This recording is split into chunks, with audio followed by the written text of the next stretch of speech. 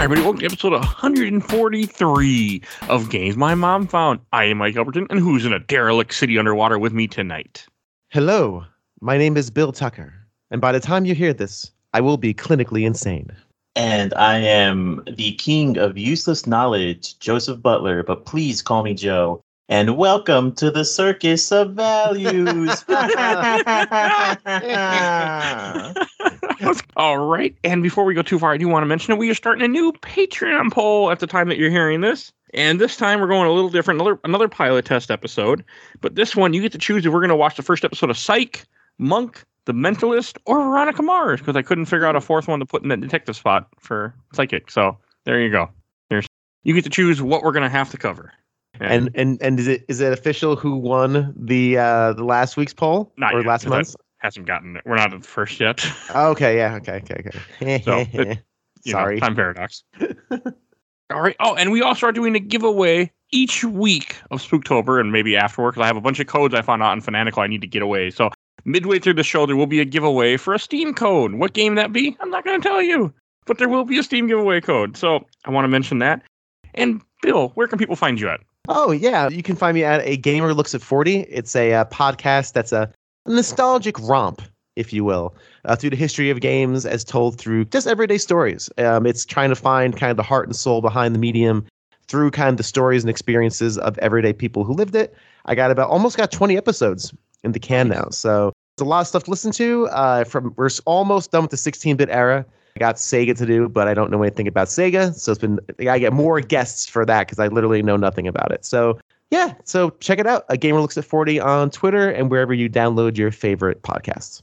All right, and then I'll introduce what we're going to be talking about. So this is a game. This is my pick, actually. I have been, for some reason, I have never played BioShock 2 before. I skipped it because I played BioShock 1 when I first got my 360. I didn't enjoy it for some reason. And then I played BioShock Infinite when that came out, but I skipped 2 because people, 2's not as good. So it took me until last week, and I finally played BioShock 2. So that's what we're going to talk about. Developed by 2K Marine, published by 2K Games, came out in 2010 for a lot of things. Yep. So yeah, that's a game that a lot of people give a lot of hate for that it really doesn't deserve. So I'm going to hate on this game just a bit. Oh, That's fine. I don't. So hey, I love having different, people that have different opinions on here. So first, I do want to say, this game takes place. The original part of the game takes place a couple of years before BioShock 1. I think 2 years before BioShock 1. That little part you're at? Because it's 10 years later. There's a jump, but I know. No, I believe all of it's after. Well, the very, very first part, the cutscene is, it's around that time, where the New Year's Eve party. And yeah, it's around that time, but you start out 10 years later when you finally wake up. Yeah, the opening, you're cruising around with your little sister, looking for Adam, and then a mysterious lady comes out of nowhere after you get hypnotized by a splicer and tells you to shoot yourself in a very tense scene, and then you wake up. I swear when this first came out, everyone swore up and down it was a prequel until an official trailer came out. The time period, it's like the show. The time paradox of BioShock is a little strange. It doesn't really the only clues you have that this is after is when Sophia is talking about Ryan in the past tense. And it's also just one of the things too. It's mainly because it's what do you do after BioShock? We're pretty sure the whole place got shut down after the events of 1. So I could understand why people thought it was a prequel. Mm-hmm. I get it why place didn't shut down, because it's a city, it's a society. I mean, where else people are going to go? Yeah. So as long as it still has power, as long as it still has people that are living there. I mean, and the idea is that you're only in a section of this, gigantic city underwater in the first game, and then now you're in different sections of this giant city. And this is actually, if we just want to pause for generalities, I think this was part of the big blowback for BioShock 2 was it's very similar to the first one in a lot of major ways. It's Rapture again, it's splicers again, it's plasmids again. I do think this is a better game than BioShock. I really genuinely do. I think this is better. It certainly plays better. Oh man, we'll talk about it. But it's I can see why people disliked it. I think it's not as capital I important. I was thinking about this the other day, and if video games were a college, a BioShock would be required for all majors. It's required. It's foundational game. It's that important. BioShock 2 is required for your major, depending on what you major in. because it is that good, and it is definitely, if you're majoring in how to make sequels better than their original, this is how you do it. Yeah, so I am going to be the exact opposite, I think, as Mr. Joe here. That's fine. No, it's good. I think it'll be a spirited conversation, if nothing else. But yeah, I can see why people thought this was a prequel. It's Yeah, no, the that timelines makes are sense. so tough. Yeah. I mean, the city is more derelict than it was when you were there in the first BioShock, but not by much, because it already was a ruin when you're in BioShock. So that also, I think, threw people off. Plus, I guess a lot of people probably assume that after 5 years, like this place wouldn't be, or after 10 years later, like after what happened, everybody would have left, or you would have blew it up. But you didn't destroy it, and you just killed Andrew Ryan, and you killed Fontaine, and you escaped. I don't know, when people can survive off delicious blue liquid inside syringes, I mean, they could probably live another like 10, 12 years. Yeah, I think I agree with that. And there's also society. We also talk about in BioShock, and we see a lot of it more here, where there are other people who live here. It's not just high society. It's not just, the rich and elite and the geniuses. There are people who clean the toilets, and those people are going to continue surviving. And anytime someone in power goes away, somebody else slips in. That's just the way life works and society works. So, Oh yeah, yeah, that's been proven many times throughout history. indeed. So like one thing, the big like draw in this game that I know that like was all in the trailers is you play as a Big Daddy. You play as the first Big Daddy, except you're nowhere near as cool as what you would have seen in BioShock. But I'm okay with that. Like, yes, you're smaller, you're not as gigantic, you're not as powerful. I'm fine with that because it was still different enough than how Jack. I mean, again, it's a first-person shooter. I mean, you only can go so many different ways in a first-person shooter. So I like the fact that you're a Big Daddy in this, honestly, because like Dead Space kind of got away. Like they knew after one, like we can't keep getting away with like having a silent character. Isaac has a talking to, or he's just gonna be a freak. This one makes a little bit more sense because you're a Big Daddy, and Big Daddies can't talk. So at the end of the day, having a silent character for 2 still completely makes sense, and I'm completely fine with that. Okay. Yeah, and I also like it too because the only problem I have with a Big Daddy, and this is kind of more getting into generalities as well, is that you're very tanky. I always felt like if I encountered a splicer, I was going to get shot, like just guaranteed take damage because you are a bigger target and you're not quite as fast as Jack, if I remember correctly. No, you're not. So you are definitely more tanky. You're designed to take more damage, which again, they mitigate with a lot of different things. I think the big win of this is that when they start you as a Big Daddy, you have the drill, because that was the big thing is when you turn into a Big Daddy in BioShock, everyone asks, well, where's the drill? I want to use the drill and drill someone in the face. Even though there are different types of Big Daddies that don't have drills. Giving that as your melee, or I guess your next level melee, was a super smart choice because that gave everybody that thrill of just drilling a splicer in the face. It's so good. It's so satisfying. The drill was fun. That was a really fun weapon. And the fact that I thought it would just be an endless melee weapon that has fuel you have to find for it or buy for it to keep it going. Otherwise, you just smack them in the face and it's nowhere near as good. Yeah, that was a cool touch to it, I felt. I never used a drill. I really never did either. I use it on occasion. I don't play games melee. For some reason, I'm not good at it, and I'd rather just avoid damage than feel like I'm going to take it. And I think with the drill, you can also, if you're using it just standard without the spin, you can also parry charging enemies. So if a Big Daddy or a Brute Splicer is coming at you, if you time it just right, you can knock them off their charge and prevent them from hitting you. I was never able to get this off. I could not. It was just I couldn't get it work. So I didn't use it a lot either, Joe. But it is fun when I always forget it's there. I'm like, ooh, I have plenty of health packs and Eve, and I don't really need. I can take a few hits. Let's just murder these people with a drill. It was just fun. I think it's interesting. I always see people. You have the knife runs in Resident Evil and the plasma cutter only in Dead Space. There's melee only run, like the wrench run and the drill run for BioShock, and it's a really interesting build, and you can beat the entire game by just using the drill. Yeah, that's cool. Oh, yeah. You absolutely can, and there's a lot of plasmids that actually do spec for that. So if you want, you can absolutely. There's one plasmid in particular that prevents you from doing. You must use the drill, and I think that's all you can use in plasmids. But you lose access to all your different weapons. But I think there's another perk with it too, where it becomes extremely powerful. And with that spec, you're right. You can absolutely do that. It's the freeze drill. You can use whatever you hit with the drill, it freezes automatically, and you just bonk people in the head. Gotcha. Okay, mine did that from time. Must have had that one. I remember I would freeze people sometimes, and that was always nice. So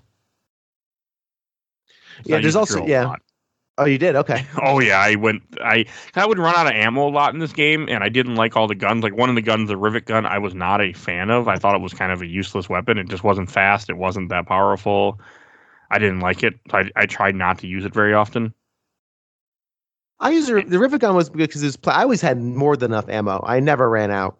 Did you have adaptive difficulty turned on at first? No, I don't know what that is. I just put it on medium and. Okay, I had it on easy and I had adaptive difficulty on, and eventually they do get stronger. I wasn't dying, so the game got harder. I'm like, let's turn this off now. But the game will. I mean, they will like, oh, you have a lot of ammo. Okay, we'll take care of that for you. Here's some extra guys. Here, we'll take that ammo from you. That's how it felt. And I'm like, okay. Yeah, the rivet gun I thought was fine. It's kind of like the Mario of weapons in this game, where it's a serviceable gun. It's kind of like a pistol. Like it's serviceable. It's kind of what's that? Your basic pistol. Yeah. It's just kind of your basic weapon, and it's fine. It's just there. I didn't think of it like that. Yeah, it's just like your opening range weapon that it's just there, and it's perfectly serviceable if you need it. Okay, I just really didn't like it. I'm a fan in both games of the shotgun, and then BioShock 2 steps up a bit for a double barrel shotgun, and I absolutely drool over any form of double barrel shotguns. So that was the first thing that was fully upgraded. The shotgun is excellent in this game, especially if you're playing close. I always forget in BioShock and BioShock 2, range isn't the best because none of your range weapons are all that accurate. Like the machine gun is just spraying and praying. Like you're gonna shoot 5 shots before you land on your target, unless you upgrade it, of course. I really used everything. I kind of used everything pretty equally. I really tried to play with the toolbox this time around. So yeah, I did because the game made me. Because I kept running out of ammo, or I got the shotgun. I will agree that shotgun is actually really good in this game. Yeah, it would annoy me because it only has 2 shots, but I know that you have to reload. But that's just the gimmick of this. I liked it though. Like it was still good. I just had to I get very up close and personal with that shotgun. I use it like a melee weapon. I'm in your face, boom, and then you're gone. Well, especially when you turn those corners and something scares the absolute crap out of you. It helps when something goes boo and it just dies immediately. And you're like, oh, that solves that problem for today. Yep. The Gatling gun I used a lot. The machine gun. I like that gun a lot. Even if it's not super good. It's okay. There's lots of ammo for it, which makes it good. The anti-personal and anti-armor rounds make it really useful in those situations against big daddies. It's really helpful just to kind of tear through them. Yeah, it's a pretty decent weapon. It's fine. The weapons in this game are just almost the same as BioShock. I mean, it's basically got the same set of, other than the rivet gun. You really, And the remote hack, which I never used, except when the game made me. What? Oh my gosh! Yeah, hack everything. Hack the world. I did, but I ran up to everything and would shock it first, then hit the beam key. No, you never run out of hacking. I know, I didn't run out of them. I just didn't use them. Oh yeah, you didn't use them. That's why you didn't. I hacked everything manually. I'd run up to everything and hack it. Oh no, you gotta do it from remote. That way, you can from far away hack the camera, for example. Splicer walks under it. Security bots come down. And oh boy, I just have said it before. One of my favorite things in games is when I can turn the tables on my opponent using their stuff. I just love that. It makes me feel like a genius. And when you get those little security bots out, you can hack them, and then they become your good bros. And they walk around with you and fly around. And they are really powerful towards the end of the game. Never once did I hack a camera. I blew up every single camera I saw. Never once. Why? I hacked everything. Vending machines, cameras, like you never knew. The one thing I do think is hilarious, I remember back in the day in the Reddit forums for BioShock, because I never actually owned it. I ain't owned like a 360 till like maybe right before the Xbox One came out, maybe like 2 years before the new Xbox came out. But I remember someone posting something like, does anyone know if the PC BioShock has a mod? Because I'm colorblind. And I'm like, oh, that's sad. Yes. Games have, I think, largely evolved past that, requiring colors to do puzzles and QuickTime events and such. Yeah. I think we're past that now as like a gaming, design flaw, because that's huge. Accessibility has obviously been a big story for a few years now. We didn't talk about history. My history with this game is I bought it. I played BioShock on the PS3 when it came out. And I really enjoyed it. The story on that is in the other podcast. Listen to the other show. Listen to the other one. Give my boy a click. And then with BioShock 2, I bought it for cheap, like $15 or something, a couple of years down the line. And I never played it. It just sat in my drawer. Like, I just never kind of forgot about it. And then all of a sudden, one day, I don't remember when it was, I was like, I still have this game. I like BioShock. Popped it in, and oh boy, I was like, oh, this is great. I kind of like Mass Effect Andromeda. I have Mass Effect Andromeda, and it's been sitting there for 4 years. And I'm like, people hate this game. Why am I going to play this? I guess I don't know. Just leave it there. So. People like to make fun of Resident Evil. BioShock has slowly been creeping up there and like coming out remastered. I believe it just came back out for the Switch like maybe a year ago. Yeah, I have the BioShock remastered edition for PC. So that's how I played it. I played it. Yeah, I own this on 360. I bought this on 2 copies on PS3 because the first one didn't have a case. I bought another one to have the actual case, and I bought the remastered version on Xbox One, and then I bought the PC collection just recently, and that's what I played. I mean, they're always so cheap. I mean, as of like a few weeks ago, it was $12. I actually looked it up. Like, how much can I get this whole series for? Oh, I paid less than that. Yeah, see, there you go. I forget. I got it in some humble bundle or something that was dirt cheap, and I'm just like, I really should buy this. What was it? My husband bought it for me for PC like a year ago for no reason. I think it was like $5 or like maybe $3. I think. Yeah. I overpaid. Curses! I want my $6 back. It was probably during like a Christmas deal or something, and then I have it for free on PlayStation because it was on PS Plus. The PlayStation Plus at one point, and I couldn't play it because my PSN just went out too, which made me mad. I was like, I want to play this on the couch, and I have it for Xbox. And I remember too, I specifically got it for PlayStation Plus, and me and my husband sat down because we never played the BioShock Infinite DLC, which is amazing. Yeah, I really want to. We're not talking about that. Can we please take 4 minutes to talk about Minerva's Den because it is incredible. It's probably one of the best DLCs ever made. Yeah, I just beat. I was like, oh man, I gotta get through this. And I started doing overtime for my job, and I beat BioShock 2 Friday night before I had to go into work, and I was like, oh, I really hope Mike doesn't want me to do the DLC, otherwise. No, that's. I do want you to do a DLC, but that's going to be a mini that we'll talk about after recording. Cool. Okay. Well, it's interesting because I actually had the opposite. I finished it early. I finished like around Monday of this week, and I'm like, I don't think he's going to want to talk about the DLC. But I'm like, but I really want to play because I had never played it before. I'd never played it, so I'm like, I hear it's phenomenal, and I dug in. I dug in and spent the 6 hours playing it, whatever. And man, is it good! Oh, it's so good. We'll talk about it another day. Yeah. I never played it too. I bought it multiple times. I never played it. Great. It's great. You're in for a treat. Anyway, this game in general just surprised. Like I played this with PC on mouse and keyboard because that's the only way to play a first-person shooter when you have the ability to. Except my dumbass, the first time I started playing this game, I put the 360 controller in my PC. I'm sitting there holding. I'm like, wait, what am I doing? Then I unplugged it, went right back to mouse and keyboard. So I did like the first room with controller, and I'm like, wait, why am I have a controller in my hand? This doesn't seem right. I forgot to play with mouse. I play all my games with controllers, so I play this with controller.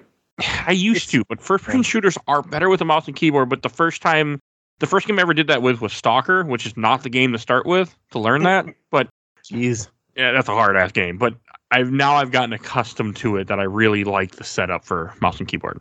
Or for first-person shooter. Yeah, I play this mouse and keyboard too. I'm not elite PC gamer type.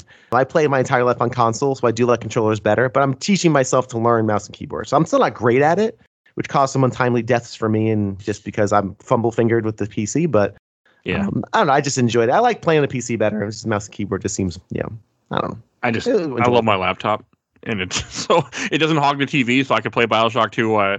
My wife was watching Korean dramas, so it didn't upset what she was doing.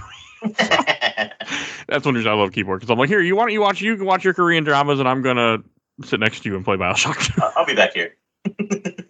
So that's why I like laptop, because I can do that. I don't have to go somewhere else. I don't have to interrupt. I can just do this and still be near her, so it's nice. But, I mean, BioShock 2 was like... So, I mean, I get the complaints with it, but to me, yes, it felt like some stuff was reused, but I didn't care. It was more of a good game. It was more fun. It was more action. It was... the story I also enjoyed. Like, yes, there isn't a big twist like in BioShock 1. I mean, there's no... Would you kindly, I guess there is a twist to find out that the Eleanor, because the whole time you're after a little sister named Eleanor, which I thought was your actual daughter that was kidnapped, but it's not. You were just the first one bonded with her. nothing will ever beat Would You Kindly, in my personal opinion. That honestly, hands down, is like one of the best gaming twists. But I do like a lot of the story. If we want to bring up my main complaint for this game, I do not like escort missions. Escort missions are always been an issue with me for anything. If they're done right, they're done fine, so whatever. I did not like having, but this is the only reason why this game loses several points for me. I do not like having to guard Little Sisters to get Adam. I don't like You don't have to. You don't have to, but yeah, you do. that the game gets a lot harder towards the end if you don't. But sometimes the bodies are positioned where it's like, okay, it's a hallway, that's fine. I'll put stuff down here, I'll guard the other side. And there's other times where it's like, oh, this room has like 6 entrances. All right, I hope that this works. And I do like that they made an Adam that helps, and it's like one of like the funniest ones in the game, which is the Hurricane Adam. Oh yeah, the Cyclone. Yeah, that's like they made that for this game, and that's honestly fine. But because of having to guard Little Sisters and some of the bodies are set up in really dumb places, this game, that's slightly what makes this game go from like an A to like a B- for me. Okay. I love it. I adore those sections. That's so interesting. I really love that. Again, setting traps is just really fun. The idea of being able to set up some cyclone, traps, a few trap rivets on the stairwells, and then a mini turret, like an auto turret that you get kind of midway through the game, and then just watch the splicers fly in the air and then the turrets shoot them while they're midair is joyous. I loved all that stuff. All that kind of like defend the sister stuff is really great. The levels are built well for it because there's different challenges depending on which one you do. I believe you don't have to do every single one. I think there's more Adam bodies than you can actually get. So you can pick and choose like, oh, I don't think I'm spec'd for this arena. Maybe there's another one. And sure enough, there usually is. I think you're right. I adore it. What do you think, Mike? I enjoyed them. At first they annoyed me after a while because there were just so many of them. Because I got every Little Sister in this game, and I did every harvesting just because I wanted to protect all Little Sisters because I can't be evil in games. It's hard. No one can be evil in games. It's physically impossible. So I always played the good way, but I didn't set any traps. I didn't even use the mini turrets like way late in the game because I didn't know where they were, I guess. It wasn't until later that I realized they were under the auto hack that I skipped every single time. So I didn't use any of that. I just put down the little girl, let her start harvesting the body, which, okay, I can't even get over how like it creeped me out every time I hear, "Daddy, I found an angel." Daddy, it's an angel. I'm like, I don't like needles to begin with. Here she's just stabbing some guy with a needle, but it wasn't. They were all right. I mean, it wasn't. You got annoying me sometimes, but at least for the most part, I got to fight and kill people, so it was fun just to play the game. But yeah, I didn't use any turrets. I didn't use any trap. I only use a couple plasmas in this game. Because that's how I play. I stick with the ones I like, which is fire, ice, and electric. Almost 90% electric though. Just how I play. But yeah, I didn't set any traps. I just fought people as they came, took their ammo, and just kept going and switched up weapons as I ran out of ammo until the sister was done. Every BioShock game, which is funny, every BioShock game, my main plasma is ice just because I love freezing enemies and then smashing them in little pieces. I never use ice. I don't think I bought it this time around. I don't even think I spent money on it. I really didn't. That's so interesting how different play styles is. And that's what this game does very well in that immersive sim genre, is it really does encourage different play styles. You want to melee, you want to freeze. Me, I'm all about telekinesis. I use telekinesis all the time. I love it. There's always barrels or something you can throw. Throwing dead splicers at other splicers is great. It's just fun, and they're powerful. It's a really effective way of taking out bad guys. I rarely use fire. Electric, of course, you use because you just kind of have to. It's really useful too. Yeah, it's pretty useful, especially powered up because then you can chain it to other people, which is pretty great. Yeah, I used telekinesis. I was usually my main. I just kind of walked around with that in my hand and started picking up barrels and walking around with them. I don't know. I like shocking people. I also like burning people, except after I have a little story to tell. I've been waiting. listen to us. I also like burning people. That's actually really fun. Out of context, it was useful in this game. You burn them, and then they're stunned, and then sometimes they're standing in an oil pit. You can just do a lot of damage to them. I never used those dumb oil pits. That's so fun. A lot of oil pits. But I had a personal experience of burning this week, so I thought that would. You know what? That would be. And the funny thing happened right after I beat this game too. So I think I felt like karma in a way because it was like it was I think the same day I beat this game. Yeah, right after I beat this game, I got burned. So So I was getting ready. So I'm like, it's 10:30. I'm like, okay, we should get to bed. I gotta get up early. And my wife's like, no, I gotta get your shirt ironed so it looks nice because I work with her now. So she's like, I don't want you looking like a scrub. And so she buys a little steamer thing and she's steaming my shirt. And I'm talking to her and I was doing the dishes and I'm like, okay, I want a Little Debbie. And there's a Little Debbie box on the table, not that far from her. So I go to slip by her while she's steaming the sleeve of my shirt. And I don't know what happened, but somehow I got steamed instead. And I was wearing like a sleeveless shirt, which didn't protect me very much. And she steamed my side just for like a second. I just went screaming, grabbed my side. I'm like, oh yeah, it fucking hurt. And I just got first degree burn. I was in like terrible pain. I'm like, man, I can't imagine being lit on fire. Just it's awful. Yes, it was like that pain. Like I've been cut before. I've been smashed with things. I've had many injuries, and this was like, you know what? Burning really, really hurts. You sound like a cartoon character. I've been burned. I've been smashed with things. I have fallen down. I've been hit by things. Of course, everyone's been hit by things. Before. I have children. They're constantly throwing things at me. Well, partly with my job, I used to have to lift stuff, and there were times when you get hit with something, you drop it, or things that happen. Is there like a video of you having like an Acme boulder falling on you? No, none of those. I have done dumb things, but it really fucking hurt. And I was like, yeah, no, Bernie's not okay. Good. Yeah, burns are bad. No, I did not get the Little Debbie either until way later. I'm like, I'm going to eat that Little Debbie now. Didn't even get that Little Debbie at that point. Little Debbie Swiss roll. Yeah, I was too busy grabbing my side, and we had to go run to Walmart. I'm like, yeah, we gotta get to Walmart and go buy some burn cream and some bandages and wrap myself up. Yeah, so steamers hurt a lot. It's a lot. I just want to touch real quick back on the hacking. Sure. Does anybody miss Pipe Dreams, whatever that was called? I love pipes. I love doing pipes. Pipes is so fun, and I got really good at it in BioShock. But this is definitely an improvement. The major improvement is that it happens in game. You don't leave the game. And it's quick, and it still requires a good amount of skill, and timing to get that right.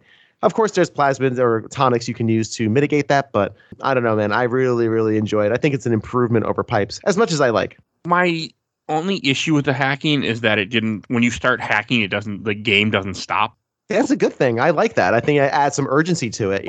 But it made me have to shock the turret so I could hit the F key to get the green things, even though I had max money. I wouldn't buy out the turret. I just wanted to hack. So I want to tell y'all something interesting about this game. Where is it? In 2010, 2 weeks before BioShock came out, I don't know if y'all heard about this, 2K sent out an article to people to promote BioShock 2. And when they followed directions, it led them to a beach where there were a bunch of bottles that had BioShock 2 posters in it. Whoa, that's cool. Yeah, I thought that was one of the interesting things about this game, and I wish there would be more stuff like that. But I love that convergence of like the real world and the game world. That's actually really neat. Yeah, I love that. I like, and also another. We're kind of all over the place here, but we'll get back on Critical Path momentarily. Ken Levine, the director and auteur of BioShock, had nothing to do with this game at all. He completely had nothing to do with it. This was actually completely taken over by a different studio. And I believe one of the level designers for BioShock directed it, so it does have lineage to the original. But Ken Levine, the man, the myth, the legend, had literally, I think they brought him in for like consulting, like, hey, does this look like a Big Daddy? Yeah. I think his thinking was that BioShock told the story and there was really no need to do it. The directors were like, no, Rapture was a giant city, like Mike said, and there's tons of stories here. There has to be. Wasn't he working on Infinite too? I don't know if he was working on Infinite at the time. He should have stopped. Sorry. I had to do it. I had to do it once. I have to do it once. Oh, come on. I like Infinite. Leave me alone. Me too. It's a bad game wrapped in a decent story. I haven't played it in a while, so I look forward to it. I'm sure I will. And I'm looking forward. I'm actually looking forward to it because I hope my tune changes. I hope it does. I hope I don't mind its really shitty morality and the bad things it says and just yuck. I at least agree at that. That's all really dumb stuff. It plays fine for this is now a shooter game. We're playing a shooter game. Okay, 2K. The story, meh. Yeah, I mean, people forget. People always focus on the Elizabeth stuff and like the multiple multiverse and all that, and that stuff's actually cool. I actually dig that. But people also forget about the fact that at the end of the game, you're fighting abolitionists. Like, you're just murdering them by the thousands. It's like, yeah, you know what? That's not great, Levine. I mean, look, if you want to have a high schooler's belief on things, that's fine, but don't stick that into your video game. I mean, it does. BioShock is always about like the whole like Atlas Shrugged thing that we know we talked about in the first episode when we covered BioShock a lot. I mean, this one has less of it, I feel, because you're in a ruined city and there's no Andrew Ryan. Well, your antagonist is the exact opposite, and Sophia Lamb is the collectivist. Basically, she came into Rapture. She was invited into Rapture, which I love this, by Andrew Ryan, because you have to be invited, as a way to keep down the rabble, like reluctantly saying, you know what, we have a bunch of people who are living in squalor. If this, hippy dippy helps them, deal with life, then fine. It's a means. She was a means to an end. And she came there to basically troll him and take over. No, because her ideals are completely opposite to what he is. She believes in collective and humanity needs to work together for a common goal. Like most villains, she goes too far with her ideals, but we'll talk about that as we move forward. And that's what we kind of learned, what her end goal is with Eleanor. But that's the exact opposite. She believes in the power of community, where Andrew Ryan believes in, of course, the power of the self. And Sophia Lamb believes that the self is always flawed. You can't believe in the self because you are flawed as a self, which is actually a very religious view. And, so it's a diametrically opposite to what Andrew Ryan is. Okay. That's also a psychiatrist for you. Yeah, right, exactly. Yeah, basically. And isn't Tenenbaum was in the first game, if I remember correctly. She's the one that you're talking to when you're rescuing the little girls, the little sisters? Yeah. Okay, because she's only in this for a very brief, I thought she'd be in here more. I think she helps you in the beginning, rescue you, and then she disappears, and then you don't see her again. Okay, so I wasn't the one. I thought that was weird. Okay, cool. Yeah, I thought that was odd. I thought she played more of a part. It was very weird. She kind of just disappears in favor of the children of Lamb, the three main figures that you can decide the fates on. Yeah, she kind of just disappears. It was very strange. Yeah, I wasn't sure where she buggered off to. Okay, I guess they just felt like, we got to have her in there from the first game. Okay, now we're going to go our own ways. We don't care. Which they should have had some kind of thing with her, or at least have her show up in the end or something, talking to you. Or I guess yeah, go ahead. Sorry. Cool. Even or something because I would imagine she's probably talking to you from the surface. Because once all the little sisters go out of there, I would imagine she was probably well, my job here is done. I'm also going to the surface. Yeah, and also at the end of BioShock 1, the very ending when you're being kind of deconstructed as a big daddy, and that cutscene where you're being nursed to health.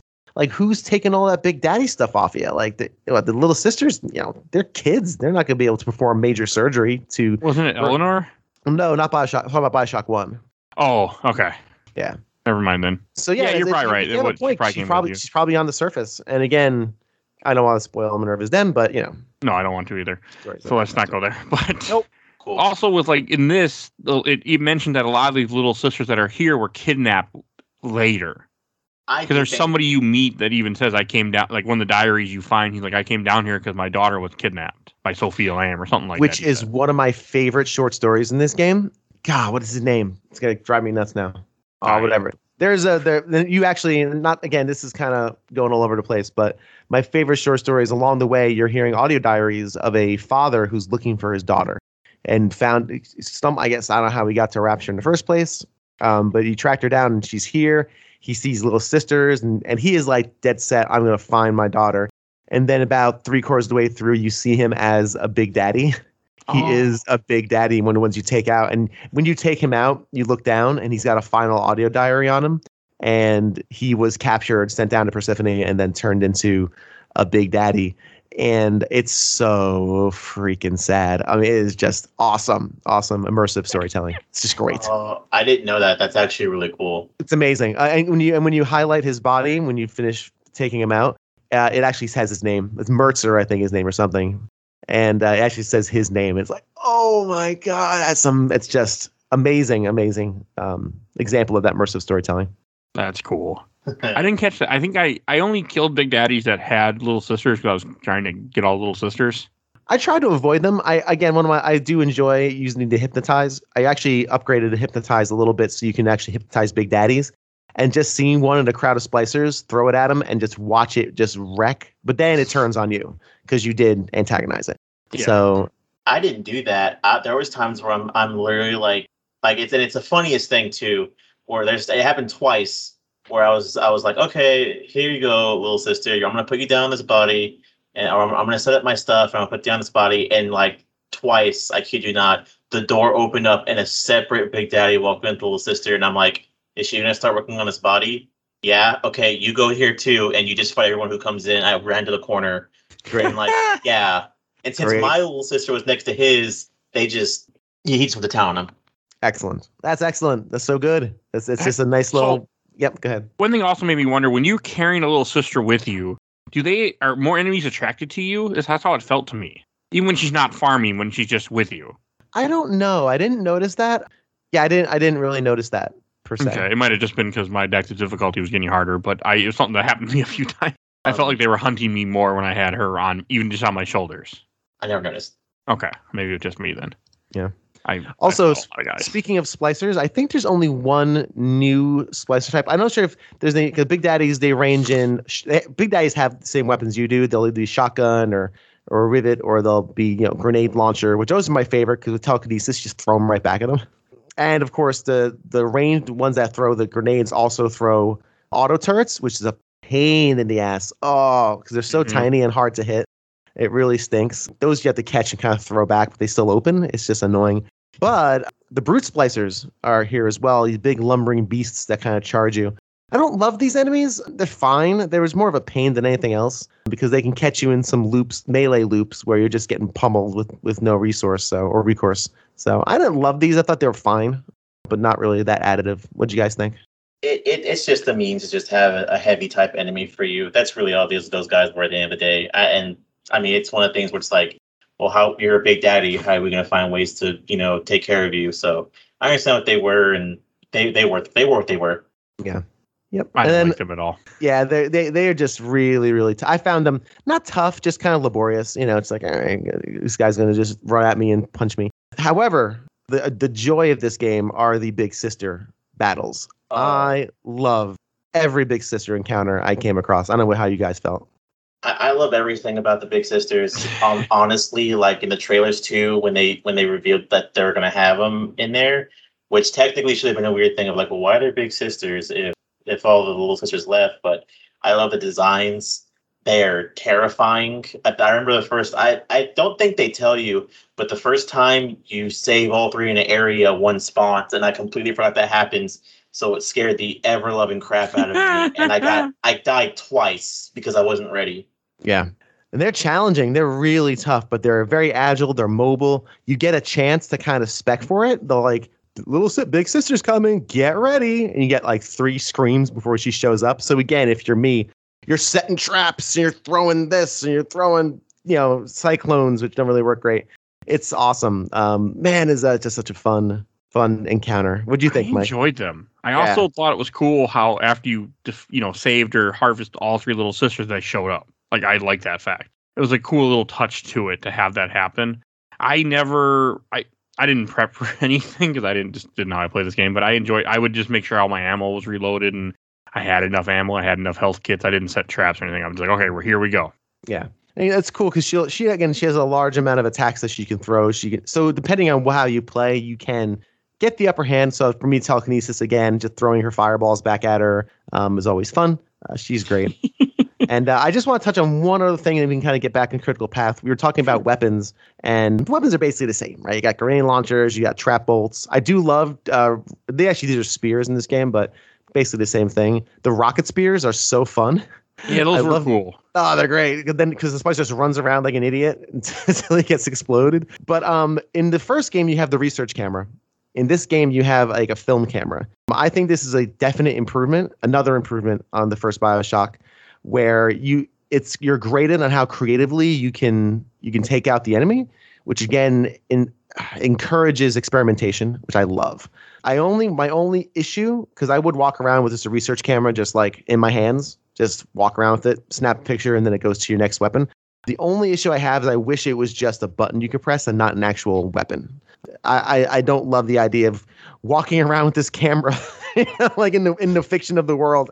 I guess it makes sense, but I wish it wasn't a weapon taking up a weapon slot. But yeah, no, I agree with you because it would be annoying to something I'd be trying to switch my weapons, and I'm like, I don't need that. The camera's not going to help me right now. Mike, did you or Maya and Joe, did you guys use that research camera at all? No.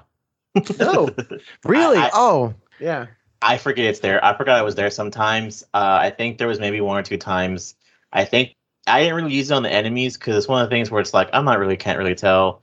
I want to say when the first the spider splicers show up, I remembered to use it, but then like I think I used it on a couple of the different Big Daddies, and I completely forgot to use it on. I don't want to spoil it, but the final Big Daddies you fight in the last like 2 areas, I completely forgot to use it. And now that you mention it, I'm like, that probably would have helped me, but those things died for me in like 2 shots, so I wasn't worried about it. Yeah. It's yeah, go ahead, sorry. I use it sometimes. It wasn't a big thing for me. I used it earlier in the game, like when I first got it, and then after a while I just fell off it and stopped using it. Yeah, I loved it. I would very often just run around with it in hand. You get insane upgrades with it. Like the upgrades you get are insane. My favorite one comes with Houdini splicers, which is the same as last time, which was the camouflage, where you can just, what it basically allows you to do is you just stand still and now you're invisible. And you can just stand. Cool. Oh, you just stand in the corner and the splicers just walk around. They have no idea you're there. And then, of course, you just murder them with trap bolts and be done with it. I probably should have used it more. It's great. It's so good. Don't. That's great. Yeah. The upgrades are great. I think there's one that actually just upgrades your damage on all weapons. It just boom. There's a bunch of just really cool upgrades it'll provide you, and it's very powerful. So if you're playing the game for the first time, hey, why are you listening to this? Why? Stop listening to this, play the game, then come back. We already have your click. It doesn't. We're already good either way. Yeah.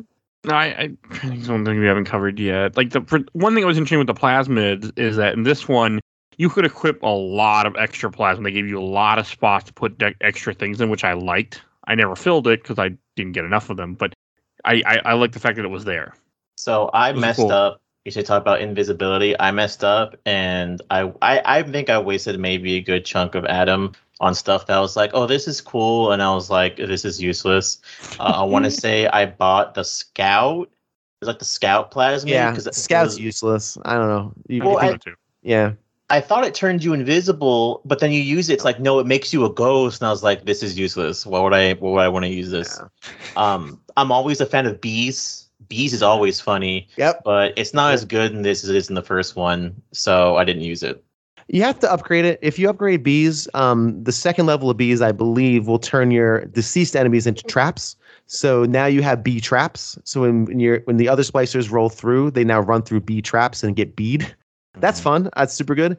The only problem with that is that BioShock 2 really loves its swarms of people, swarms of splicers. That's kind of what it lives off of. And with a swarm, you're getting everyone at once. So if your bees hit one person, by the time they die, your other splicers are dead anyway. The third level is actually pretty good because it'll travel around. It just heat seeks the nearest splicer. You don't have to think about it. You just throw it into a direction and let the bees do their thing. Bees are fun. I will say a nice thing about BioShock Infinite, Murder of Crows, which is the same thing essentially, is very cool. Like getting pecked to death by a crow is not a pleasant thought. So never used that one either. They're fun. Oh yeah, they're fun. I mainly just shock people. That was the whole way I played the game. Shock them, stun them, shoot them. Shock them, stun them, shoot them. Drill them. That was just how I played. Decoy works pretty well, and as Bill mentioned earlier, I think I got decoy all the way up before I beat the game. Or I think I got to level 2 because I think like when enemies hit it, it blows back the damage. But that security one, like you can pop that off whenever, and like a turret comes out, and just that works out pretty well at the end too. Yeah, I use a lot of auto turrets towards the end. I had decoy, but I didn't use it very often, and I never used I used security command once or twice. I just happened to have it. I would just hack them. It was just more fun to just hack them and let them do its thing.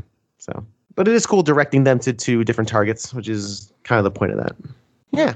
It's a very interesting. I mean, I was glad to have played this game too.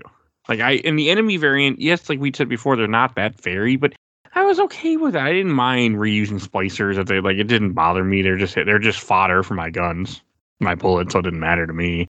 I did get really creeped out the first time I saw a little sister drinking from the bottle. That creeped me out a lot. That is terrifying. That is creepy. And they kept doing it too. Like sometimes you take too long, or sometimes just during the harvesting, they'll just sit there and just start drinking from the bottle. I'm like, ah. Well, they're tasting the atom to make sure it's pure, I think. Well, they know they actually ingest all the atom because that's how they carry it. Like that's how they're designed to ingest the atom, and that's why if you harvest a little sister, they basically like rip them open because that's kind of that's the implication of that's what it's implying. I've never done it in game because I'm a human being with a heart and a soul. Would I do such a crazy thing? But It's I think that's the implication. I don't know how they transfer Adam to you though. I don't know. I believe they it's probably just like you it's something has to do with when you save them, because I think it's weird. It's explained in the first game, but not in this one, which I think is weird. You use Adam you use a plasmid to save them.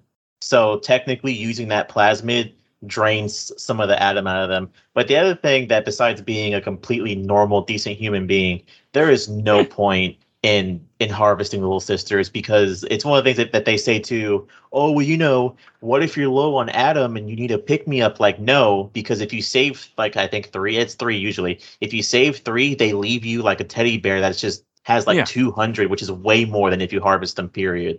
Yeah. And that's also, and I mentioned this on the first BioShock episode, so I guess this is worth saying here. I guess it falls outside of the morality that the game's trying to present. It's trying to present you with a moral choice, right? Do you accept less Adam and save them, or accept more? And just like you said, Joe, but they mitigate that with prizes for saving 3. So you're right, there is no reason to kill them. And actually in interviews, Ken Levine was quoted as saying he could not in good conscience make it so that it's beneficial to kill children. He said he couldn't do it. And my response is, well, yeah, that's a nice thing to say, but also undercuts the whole point of the morality system then. Just make them pickups. And I know what they're trying to do, to try to establish a character, and especially towards the ending in this game, because your ending does matter if you've harvested them or not, because Eleanor is learning who you are as you kind of go through the world of Rapture and kind of being shaped by who you are, because you're connected. Which is cool. Very cool. And the endings in this game are by far better than the ones in BioShock, I think. They are. I actually wrote down how to get all the endings because I thought it was interesting, because there's apparently 8 endings. Yeah, I looked at them. Yeah, I watched them online. I didn't get all of them. We'll also talk about that when we get there. But we'll get there. We'll get there. But it's it just kind of undercuts the morality of the game. It undercuts the moral choice, and it's, again, in the world of BioShock, it makes a little more sense, because you could spin it as, well, in a game that's all about telling you as the player of the game you have no real choice or agency in the game. Maybe this is just another example of it, in that if you choose the wrong path, you still are getting punished for it, even though we're telling you you're not. I just think it was a gameplay decision where I almost said Adam Levine, like the lead singer of Maroon 5. Ken Levine just morally couldn't do it. He just, in his heart, he's like, I can't do that. Which, I respect that. I mean, it always helps towards that weird 5% of people who are like, I'm playing a video game, why aren't I going to be evil? And it's like, okay, sociopath. I never understood it. I get people do that, and that's fine. I just prefer hero stories. It's just I just do. So that's just me. But yeah, if you want to murder children, yes, I got the series for you. I guess, I don't know. Good Lord. Anyway. I never did. I had to save them all. But one thing there was a part of this game that really shocked me how much I enjoyed it was when you get to go outside in the water. Like, that was, cause you couldn't in the first game, of course, because you were just a guy. But in this one, you're a big daddy, so you get to. And it was, I was surprised how cool it was to me to just be underwater, walking around, even though you couldn't do much. But you get to see the little sea slugs and grab them that give you Adam. That really made me smile too. I mean, a little thing, but I thought it was like, okay, this is really damn cool. My favorite part is whenever, I think it's your first encounter with a big sister, and she does the really, which is honestly my favorite part of the game, where you see her run across the glass, slice it open, and it gives you oh god, and then you get hit in the face of the water and go, oh, I guess I'm fine then. Yeah, it's I'm in a giant scuba suit. I forgot. Okay, very good. I love that section because, again, it slows the game down. Right, it's a little bit of a breather. There's no risk or stakes. You're not going to get attacked by anything. And it just allows you to kind of marvel at the world a bit. It reminds you that you're surrounded by water, because when you're in these environments, it's easy to forget you are, even though everything's leaking and everything's pouring water at you. It's easy to forget. But I love those sections. I agree with you, Mike. I think they're really, really neat. It was surprisingly a lot of fun. You just, in general, the game, one of the things that we kind of touched on earlier, that you have 3 different situations where you can either kill a person or save them. And one's is a regular woman who actually cared about Eleanor, who's listening to the propaganda by Lamb, so that's why she's trying to kill you. I saved her. The second one is a crazy guy that you find out pretty much turned you in to be turned into a big daddy. I think it was. I want to say he gave up kids to become little sisters, but yeah, I think he also he's the dude, one of the dudes that rat you out or something. Yeah. Yeah, he's leading. He's kind of a double agent. You're talking about Stanley Poole. Yeah. Stanley Poole. Yeah, he's like an ex reporter who kind of just showed up and Persephone. I think they're in. Is that right? No, not Persephone's a prison. Dionysus Park, and saw. Oh wow, this is a non-Ryan person. Let me see if I can get in good with her, and kind of double agent you. So yeah, he's the one that kind of like dimed out all the little sisters and got them sent to Persephone so they could be turned into the little sisters. And yeah, he is the one that kind of sent you to Lamb in the first place. He didn't think that was gonna. He didn't think you were gonna succeed. You can murder him, and I did. I set him on fire because screw that guy. Screw that guy. The lady you're talking about is something Holloway. Grace Holloway. Thank you. She's an ex singer. She was kind of like a lounge singer and she, like you said, became a follower of Lamb. So as a follower of Lamb, that's why she's sending all these robots and splicers at you, and she doesn't want you to stop. But over the course of time, she comes to realize that as you approach her, maybe you're not all that bad. Maybe you're just a kind of victim of circumstance like she is. Her main story hook is that she was caring for Eleanor. She was kind of like her, not surrogate mom, but basically caretaker. Yeah. And she failed. And that's the burden she lives with, is that Eleanor was taken from her under her watch. So she is now kind of burdened with this, and she is regretful, but she is a member of the kind of the collective of Lamb. And then you have the opportunity to kill her. I think if you do so, you're a mean-spirited person, because she was just laboring under, almost like cultish kind of plus brainwashing. She gives you stuff too if you save her. Of course she does, and she sends out security bots to help you. And when the areas you were just traversing in Pauper's Drop, if I think that's right.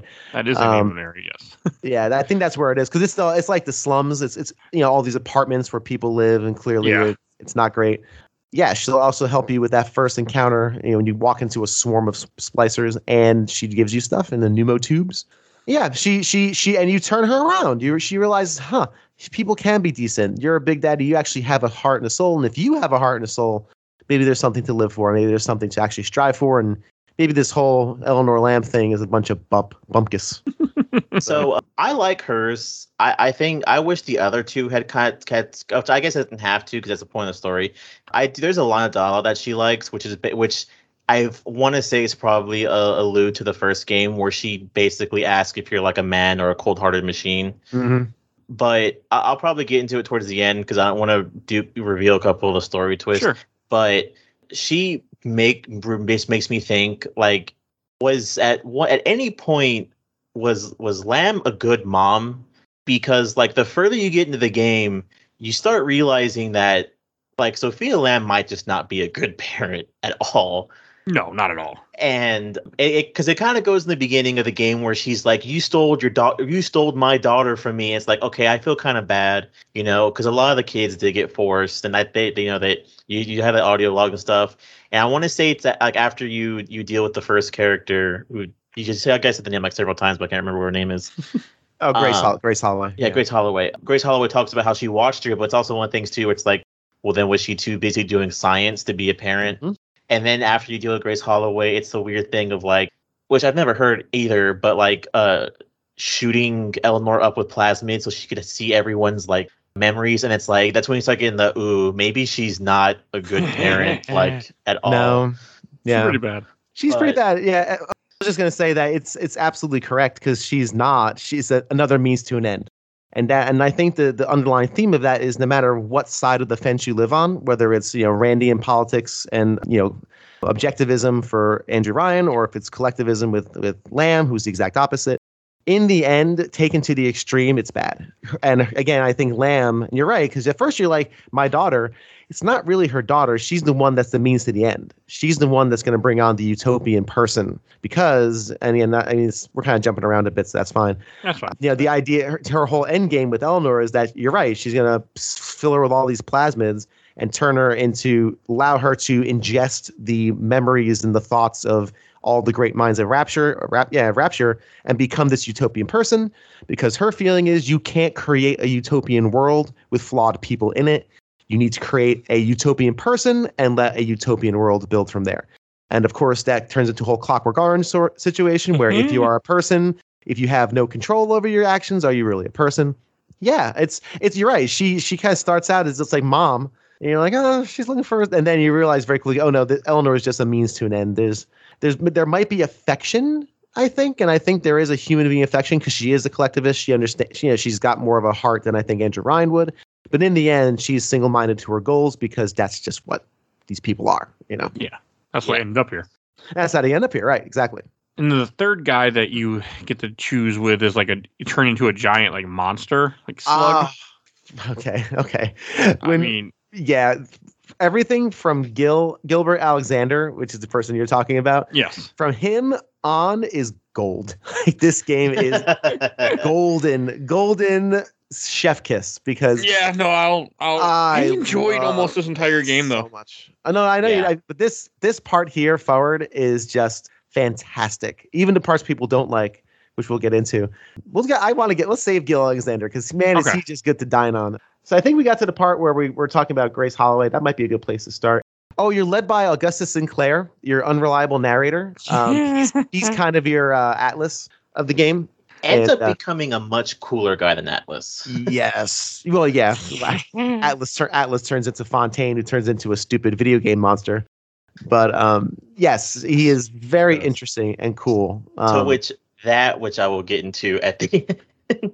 Cool, because again, all the joy. This is I think another thing people complain about. It's a very slow burn. Like this game starts pretty slow. You don't know a lot. You're just a big daddy murdering splicers, but you got to stick with it to 2/3, and then it all comes together, and it's like, wow, yes, please.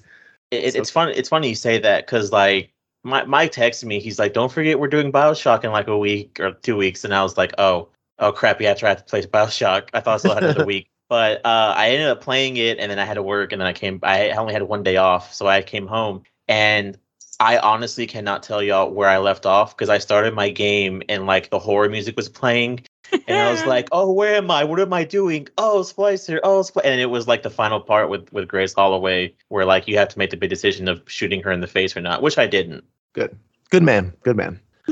So I guess we go from Grace Holloway on. That's kind of the first time we get there. So then we move on to, I gotta look at my notes here. Oh no. We can't continue on.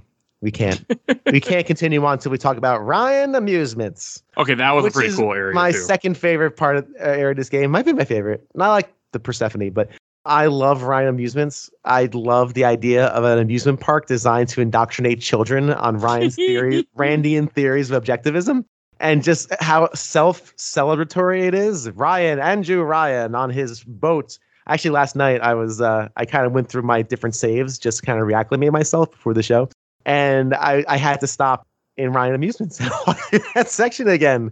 It's so great. All the animatronic hands and whatnot as they go through the park.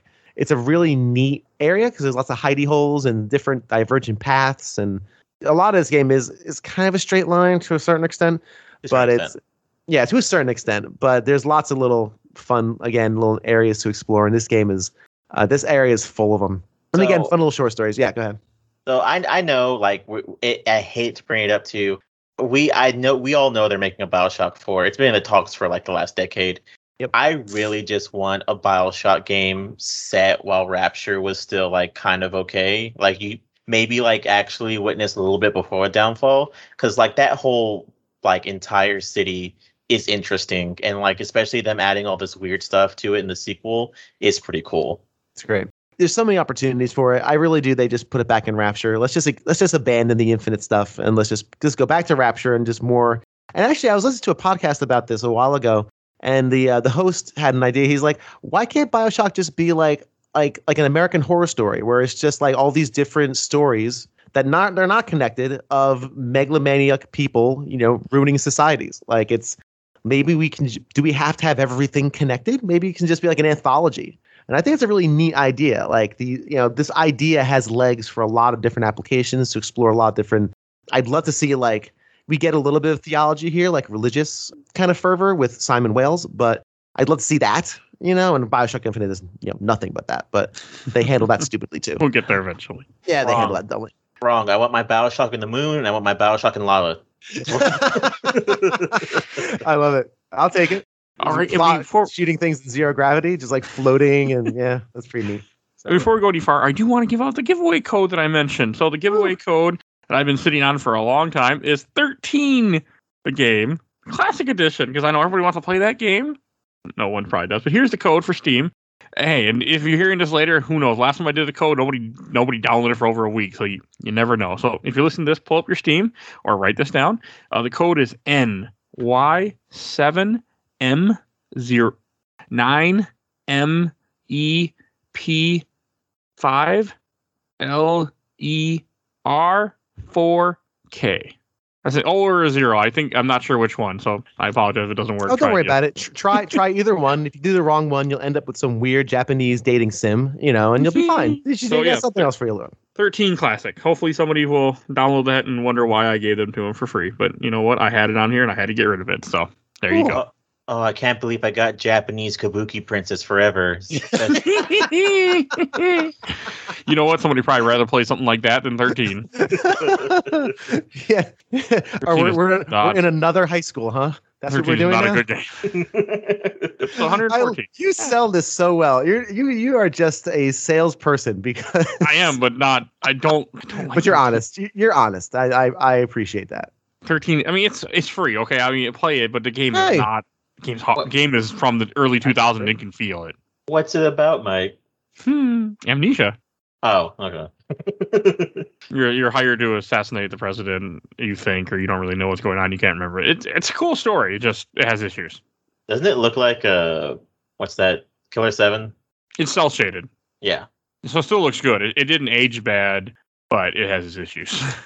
Let's just say that. But all right. So as you were saying, like with BioShock 2, like it's very the areas. I mean, another area you go to like Fontaine's area too, which I thought was kind of cool.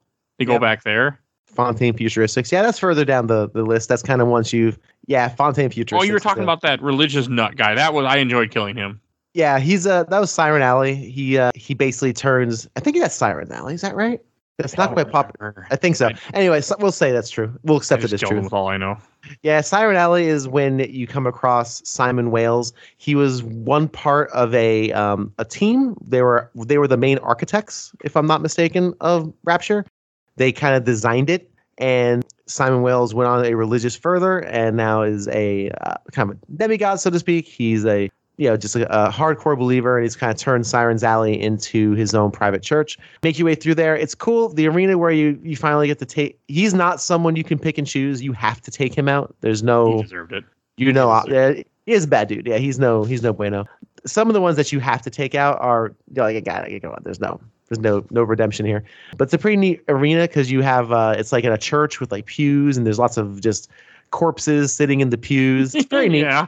A little on the nose, but it's cool. So Siren Alley, of course, was intended to be the red light district, and of course he takes this place of hedonism, turns it into a church. So this was one of the points where I had a couple times in this game where the game crashed on me completely. I had him too. I had a couple of crashes. Yep. Okay, so it wasn't just me. Yeah, it completely crashed, and what I would do is I would save in between the fight where it crashed and try to do things differently and not bring as many enemies like on screen at a time or stay more hidden, and then it worked. It didn't crash for me. Didn't have that problem. So you're on PS4, right? No, I was playing on PC. Oh, okay. Yeah, I had a few areas where I was like, doing in defense, and there's a lot of enemies, and just boom, hard crash to desktop, and I was like, come on. A couple of times where it happened a couple of times in a row. I'm like, am I gonna be able to finish this game? Because and then me too.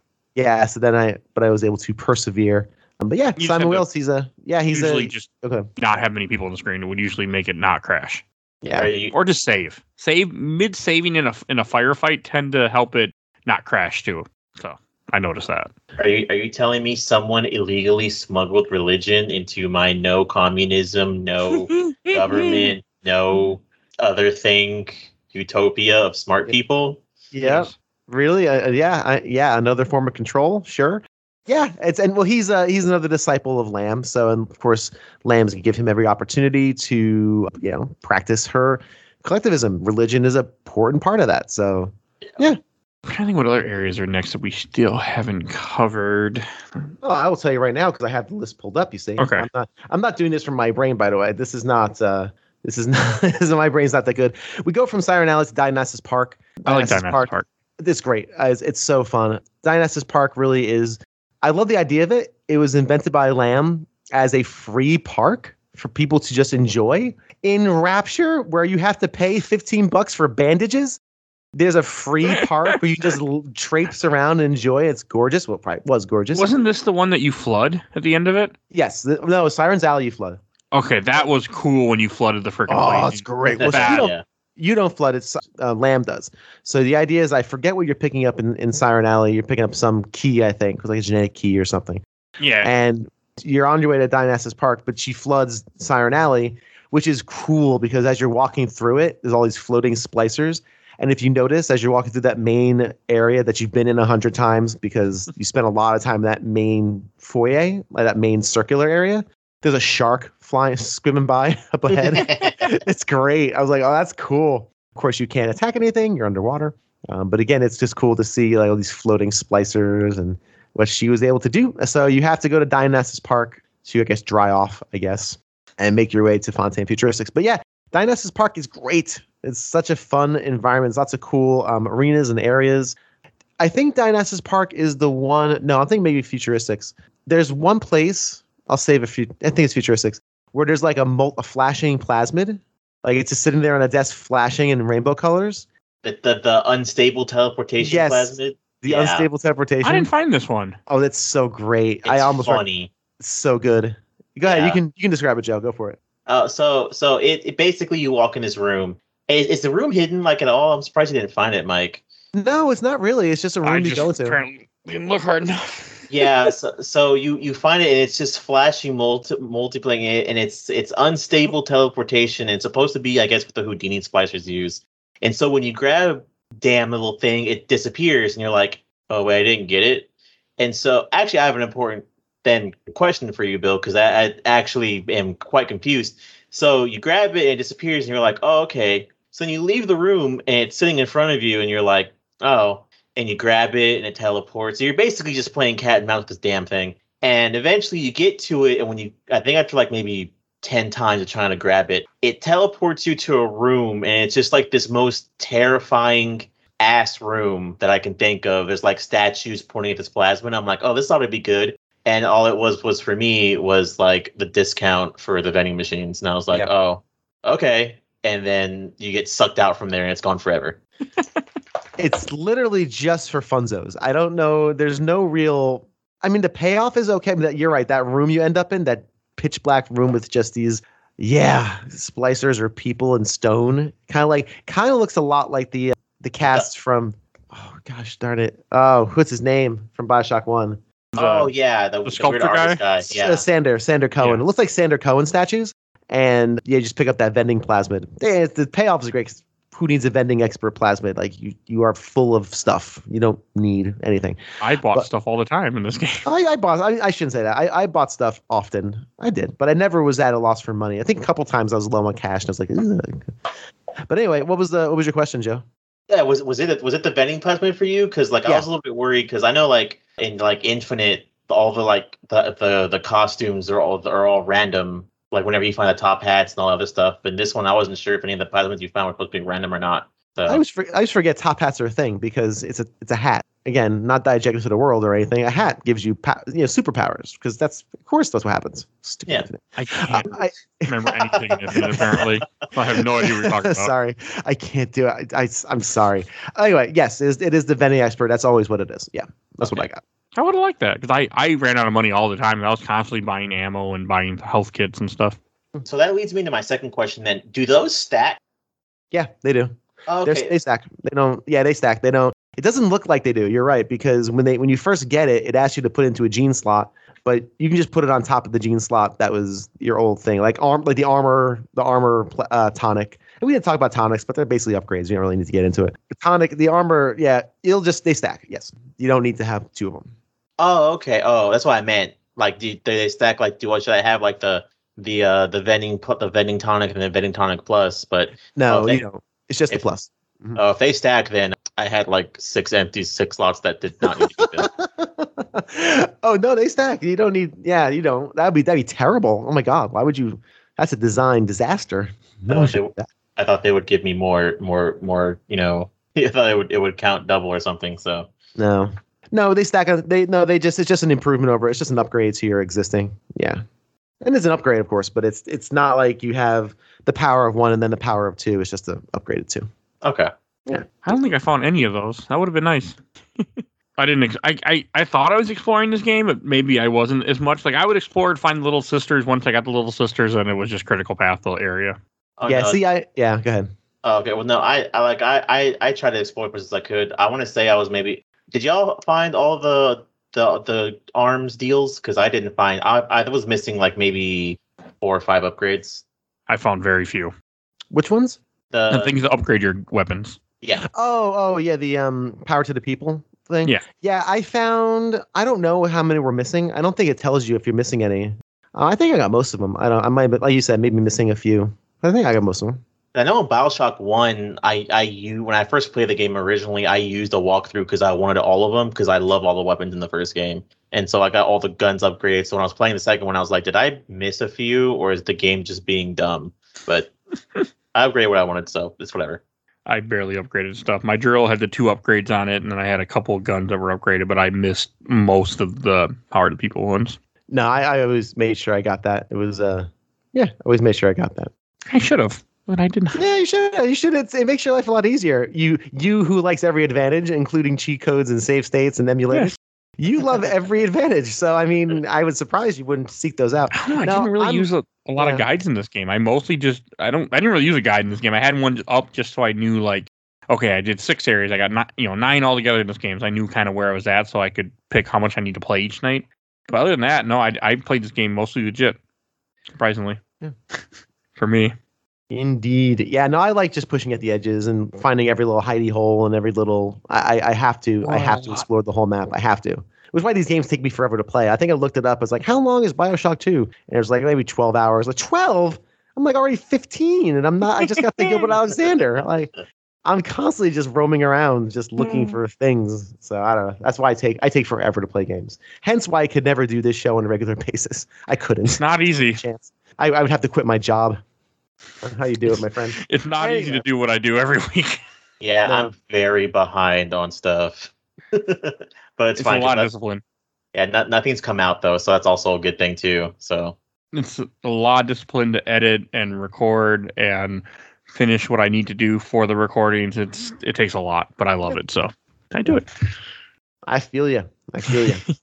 So so after and also I think in this section, I think we're talking about Fontaine Futuristics, yes, where a lot of that stuff is. That is where we meet the third disciple of Lamb, Gil Alexander, which is the aforementioned monster in a fish tank. I like this one. This was a good one, I felt. Like this. Yeah. Just the fact that you're listening to all his recordings from before he turned into a monster and he knew it was coming and he left you all these recordings, he left you all these messages, and you're trying to go through to find different atom plants to attract him because you need to extract something from his DNA or something from him. Just attract him into a certain fishbowl. You need to get his genetic code for a key. Okay, a lot of the mechanics of this game of how to get from one place to another really meld together because it's more the story and then the experience. So I always forget what item you had to pick up for which thing, and I should write it down. But I always forget to write things down when I'm doing these big shows. So I don't write much down, I should say. This is wonderful. I love this arena. There's lots of great places, different environments. I love the one environment where you go. I think it's like the Big Daddy testing ground. We kind of go underneath. It's a very low ceiling, and you pick up a plasma. Then, of course, you get swarmed by splicers and such, and a Big Daddy shows up. There were a lot of Big Daddies in this game, too. Yeah, they're all over the place. More than the first game. Oh, yeah, I think so. Go ahead. So this is where I was going. I didn't want to get into a spoiler earlier, so this is what I was talking about. Yeah, no, this is where you were introduced to the original Alpha series. Right. Yeah, and those guys were punks because I had a bunch of weapons and stuff. And they got a little annoying because I was like, oh, he'll send you one every time you do that. And then later on, down towards like the end of the area, I think I shot like 3 in a row. And I was like, how many of these things are there? I thought they said there were only like a few.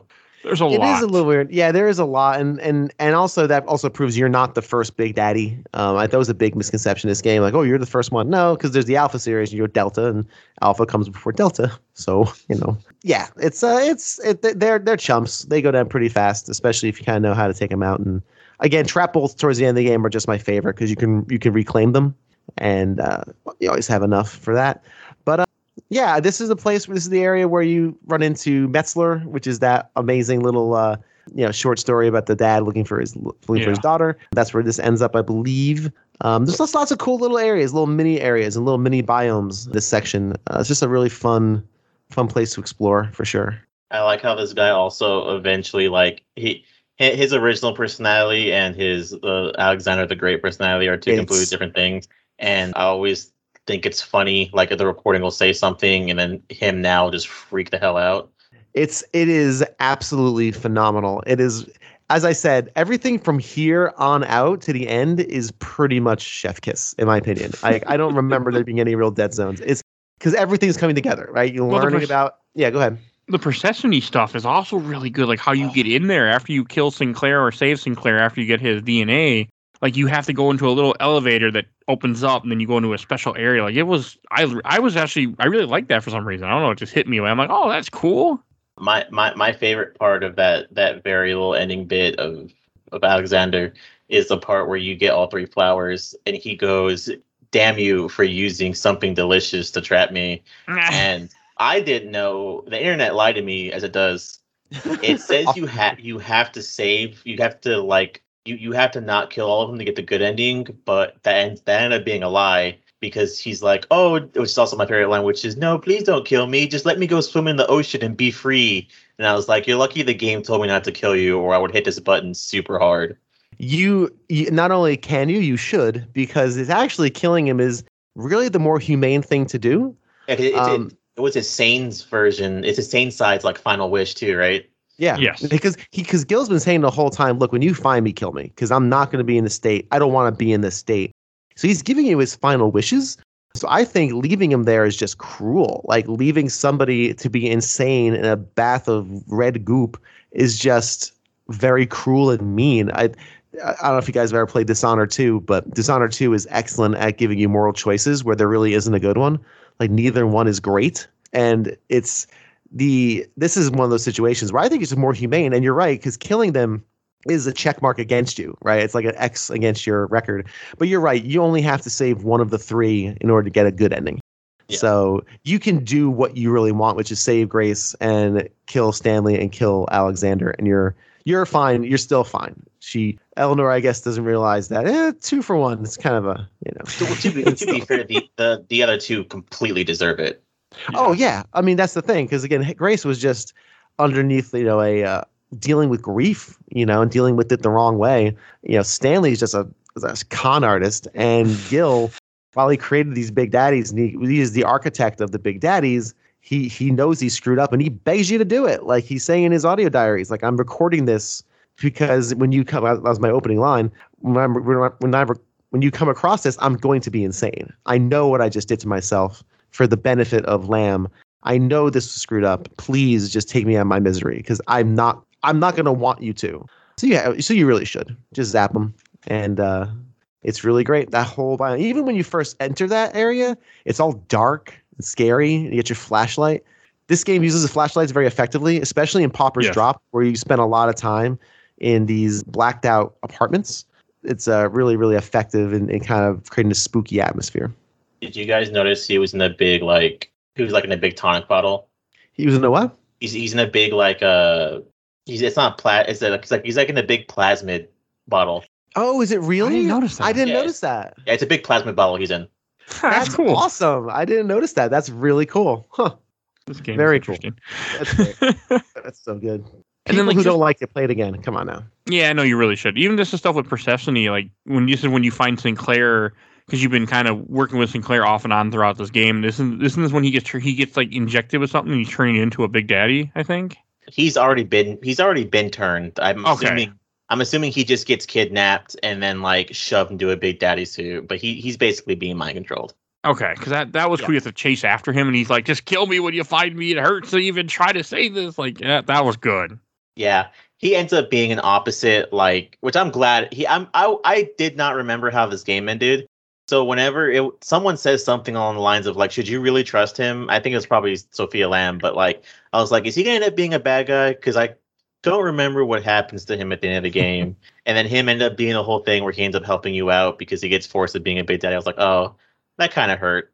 At least it was a different twist, though, not the same twist from the first game. Yeah. Yeah, you spend most of the game kind of assuming he's going to screw you over at some point, and he kind of does, but he's just he's also a pawn and doesn't really know it. Again, Lamb is really behind all the machinations. So, but since we got to Sinclair, I'm surprised we jumped over my personal favorite part of this entire game, which is the death and rebirth of Delta, which is the little sister run, which is my favorite. Oh, part. did I miss? Okay, I forgot that was in this. That was before this. That was great. Yeah, that's before this. Okay, yeah, I forgot really. So I had never been spoiled on this game. Somehow I knew, like, I went in this game completely blind, other than I knew you were a big daddy. And when I got to that part where they kill you and you play the little sisters and you have to go and get this armor, and seeing how they see Rapture, which is completely not correct, was great. Though, like, they see this all nice area and these people are nicely dressed, not, splicers, and that was really good. I was really impressed.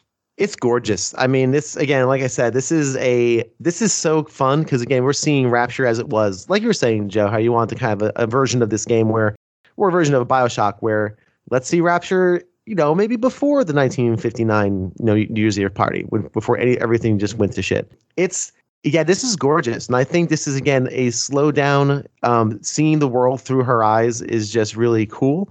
The idea that you are kind of controlling her.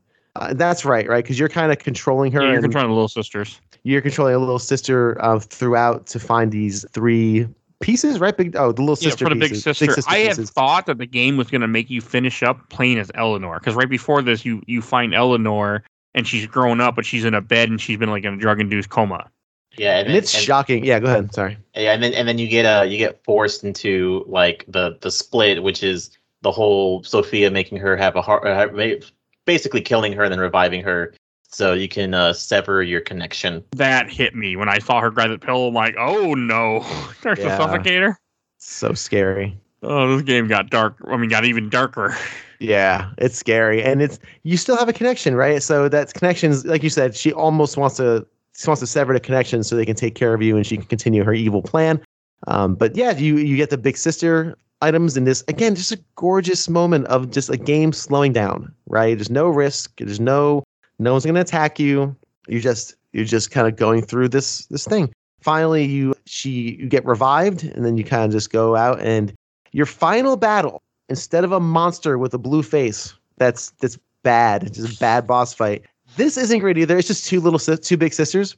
Well, you fight a whole wave of people first. Oh yeah, you fight a lot of people first. I liked it. I actually, because the whole scene where she goes out into the water after you have to go and rescue little sisters in this place, and she's boiling the water. So you guys, because the villain, Sophia Lamb, is gonna drop you in the place that you're in into a ravine in the ocean, and then you're done. So you're trying to boil the water to release something to raise it.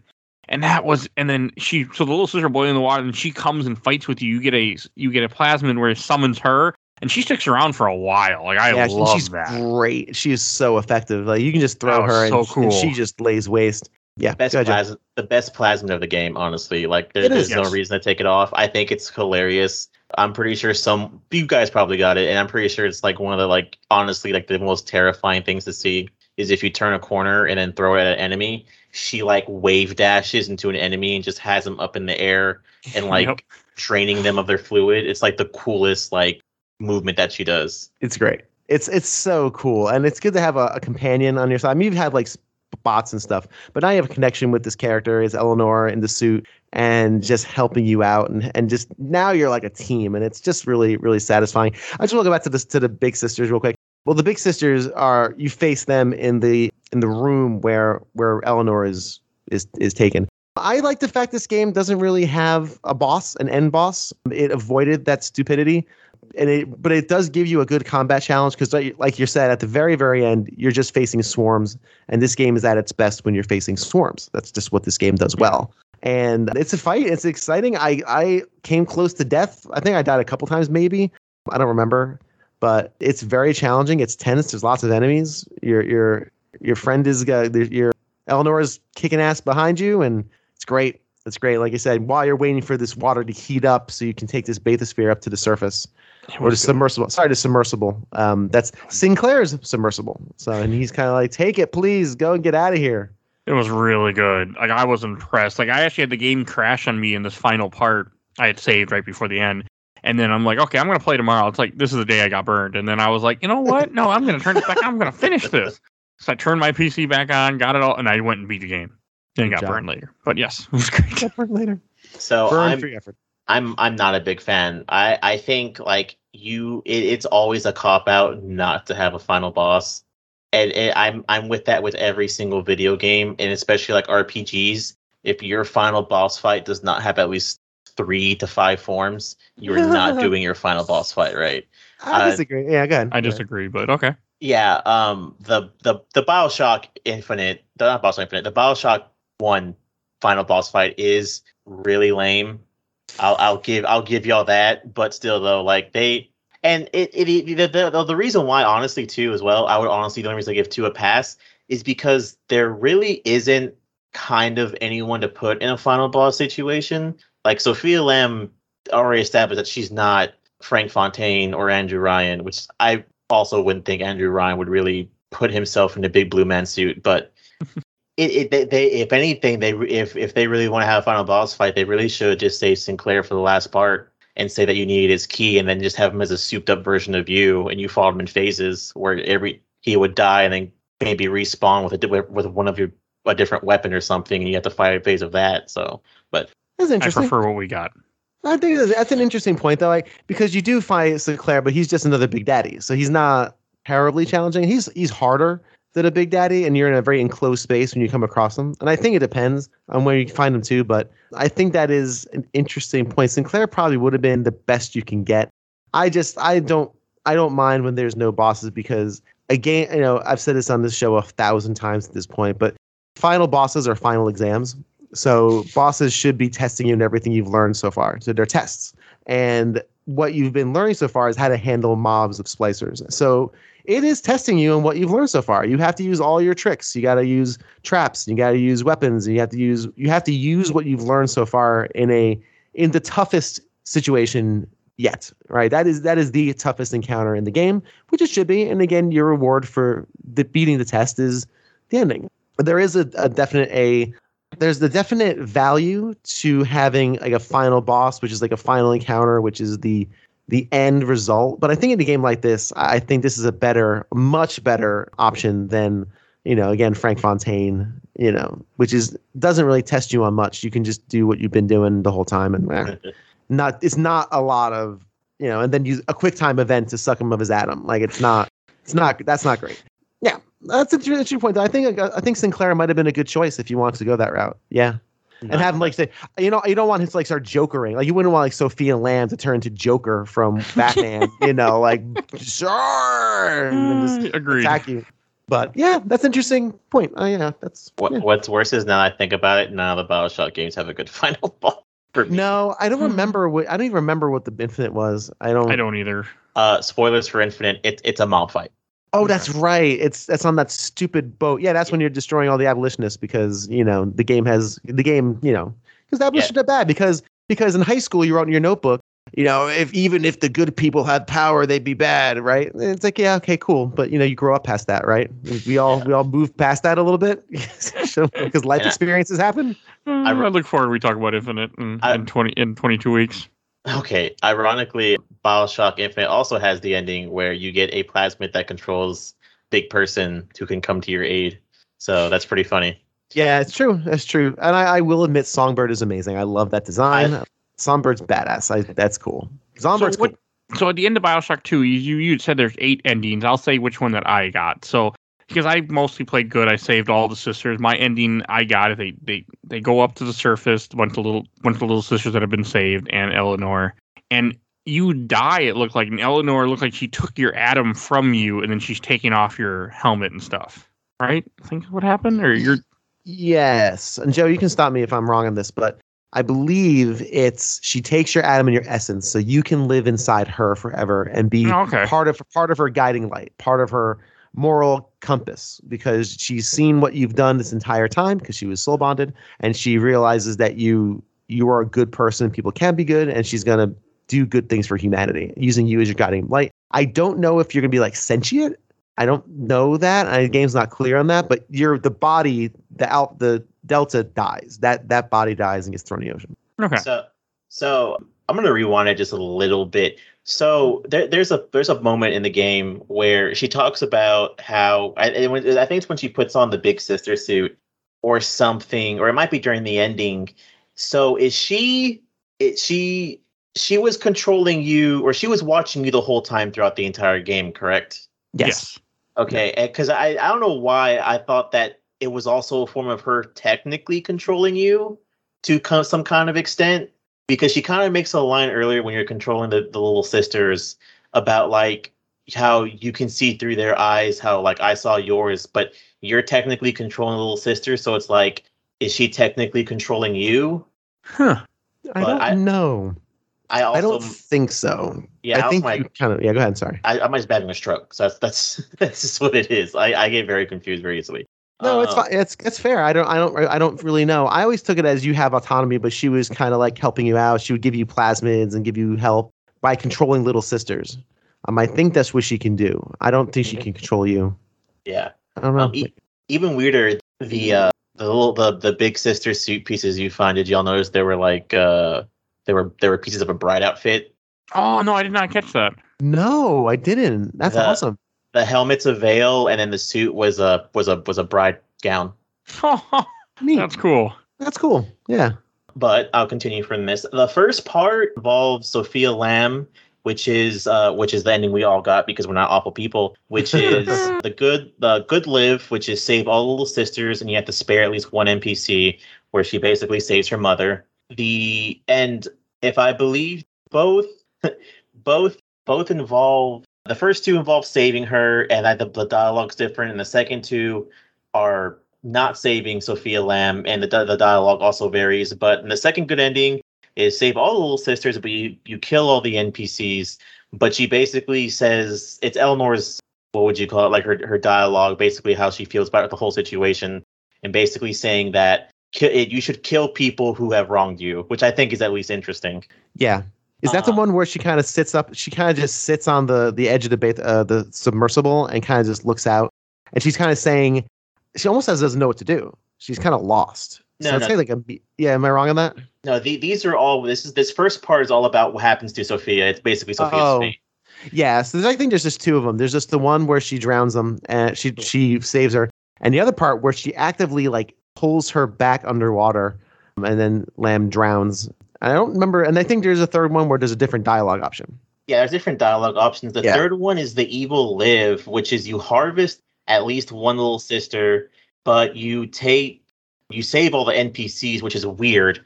And she says something along the lines of take from the innocent and the guilty aren't a threat. Yeah. And then I believe in that one too. She just stares at Sophia die, as opposed to the completely evil ending where you harvest all the little sisters and kill all the NPCs, where I think she's actively like pulling down Sophia Lamb's leg and making her drown. Oh, okay. Wow. Okay. To which goes to the second part, which is which I think is interesting, which is what happens, which is the good ending where you save all the little sisters and she absorbs you and she wants you to be your conscience, which I think was Sophia's plan originally. But instead of doing it to multiple people, it's just you. Gotcha. The sad ending, which is you have to harvest at least one and you have to save at least one NPC, you are actually given a choice to sacrifice yourself or not. Yep. And yeah, if you don't sacrifice yourself, she sits off in the ocean and she drags your body to like the edge. And she's kind of like, well, now I don't know what to do. But it's because you're a bad person. Right. I took that more as like morally ambiguous. Like she's kind of lost now. Like she's not quite. That's the one where she kind of sits down and you just fall into the water. Yeah, but the bad and evil choices, which is the bad choice, which is you choose to have her absorb you, is the same as the evil one, where she's basically like, oh, you're gonna be the evil devil on my shoulder, and I'm gonna completely turn the world on its head. And you see like people's bodies floating to the surface. Yeah. You just see, yeah, and it's getting stormy, and the waves are kind of crashing, and all these splicers are just, floating to the surface. Ugh, it's evil. The very good music is getting more terrifying. Yeah. And the actress who does the dialogue for Eleanor is fantastic. She's so good. She's excellent. All the voice acting in this game is very good, especially her towards the end. And the way she can either be good or evil is very impressive from a voice acting standpoint. I was also happy that you do see the lighthouse at the end too. I like that. At least in the ending I got, you see the lighthouse. Yep, you hit the lighthouse. That was cool. Yep. Let's have a lighthouse in the middle of the ocean for a very top secret utopia where people can do whatever they want, including drugs. Yeah, hey, I never said it was the smartest thing, but hey. It's just spontaneous genetic modifications. Yeah, it's good. It's great. But remember, there's always a lighthouse. I don't remember everything that has to do with it. I just remember that line. There's always a lighthouse. There's always a lighthouse. Yeah, I can't remember the rest of it though, but cool. We'll talk about that some other time. Oh, I am looking forward to it. I really am. I want my opinion to change. I want to be with the cool kids who actually enjoy that game. I don't think I am, but we'll see. No, it's fine. If you hate that game, it's completely fine because I completely understand. So I'm going to read a few comments I got. I got a few, not a ton, but I had a few. So let's go through these quick. From firstly, I watched the entire Overblood Super Replay group from Seth Cameron. It's a great game and did things better than one, like the gunplay and the hacking. I was also more interested in the story too. A lot of people discredited it for whatever reason, but I always enjoyed it more than one. I only got to play the DLC when the collection came out, and it was really good. We'll talk about that another time. Yes. From Zek, I bought it around the time it came out because I had just played the first BioShock. I liked it a lot. I didn't like having to protect every single little sister 2 or 3 times each, so it made it easier for me just to want only do the evil route on subsequent playthroughs.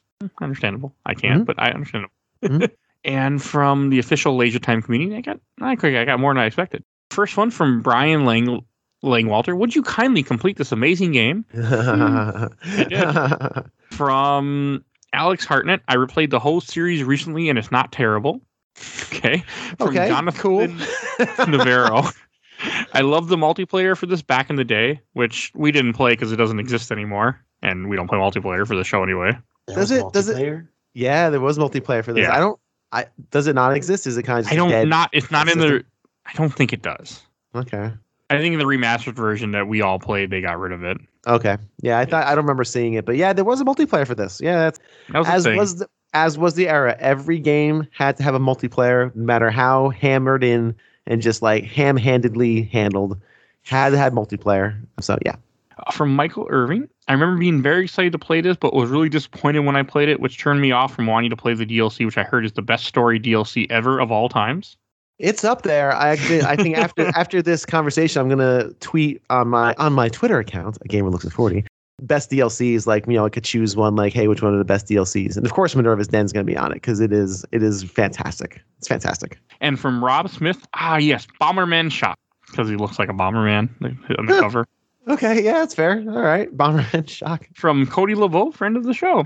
Make sure to play Minerva's Den. It's my favorite of anything in the BioShock series. One day, hopefully in the next few months. That's fair. I can see that. I don't know about anything. Yeah, it's yeah. Right, how do you like that non-committal just utterance that added no value? I apologize.